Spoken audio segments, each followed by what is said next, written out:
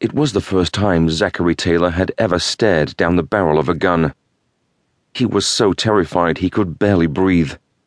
A chilling voice woke him from a deep slumber, the adrenaline shooting through his veins and sending his internal systems into chaos.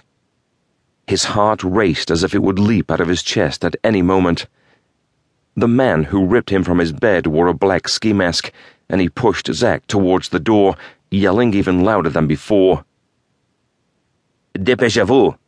To door! As ordered, Zach moved forward, the revolver jamming into the small of his back, the resulting pain traveling up his spine and exploding at the base of his neck. Still half asleep, the experience seemed like a dream, but dreams were never this painful. He descended the staircase wearing only his boxers, the humid chill of the Paris night assaulting him as he spilled outside to the front steps of the apartment building. The rear door of the black Jaguar XJ sedan flew open, and Zach was thrust inside, his forehead striking the door jamb with an awful force, a fresh trickle of blood oozing downward into his eyebrows. His head was spinning. He was barely even conscious, and his eyes jumped from one object to another inside the car.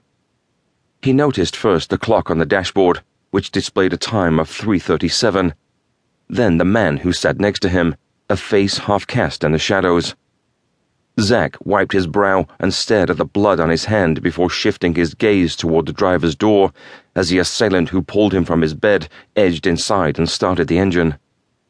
The man pulled off his mask with a single thrust and cast it on the passenger side floorboard as the car lurched forward. He gasped as the man next to him grabbed a handful of hair and wrenched his head backward.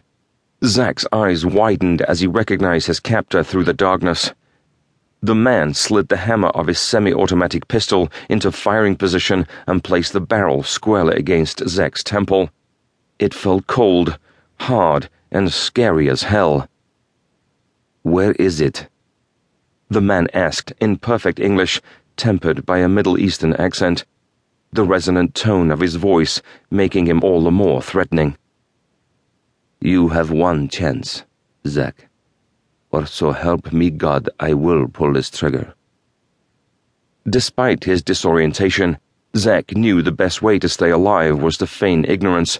If he told the man what he wanted to know, there would be nothing left to bargain with. "Where is it?" he said. "I don't know what you mean." "I will kill you, Zach. You are American the bastard. Now tell me where it is." He tightened his grasp on Zach's hair and pulled his head backward again. "Whatever you're looking for." Zach struggled to answer through the pain. I don't have it. You'll just have to kill me." "Fine." The butt of the gun struck the back of Zach's head, and he was out.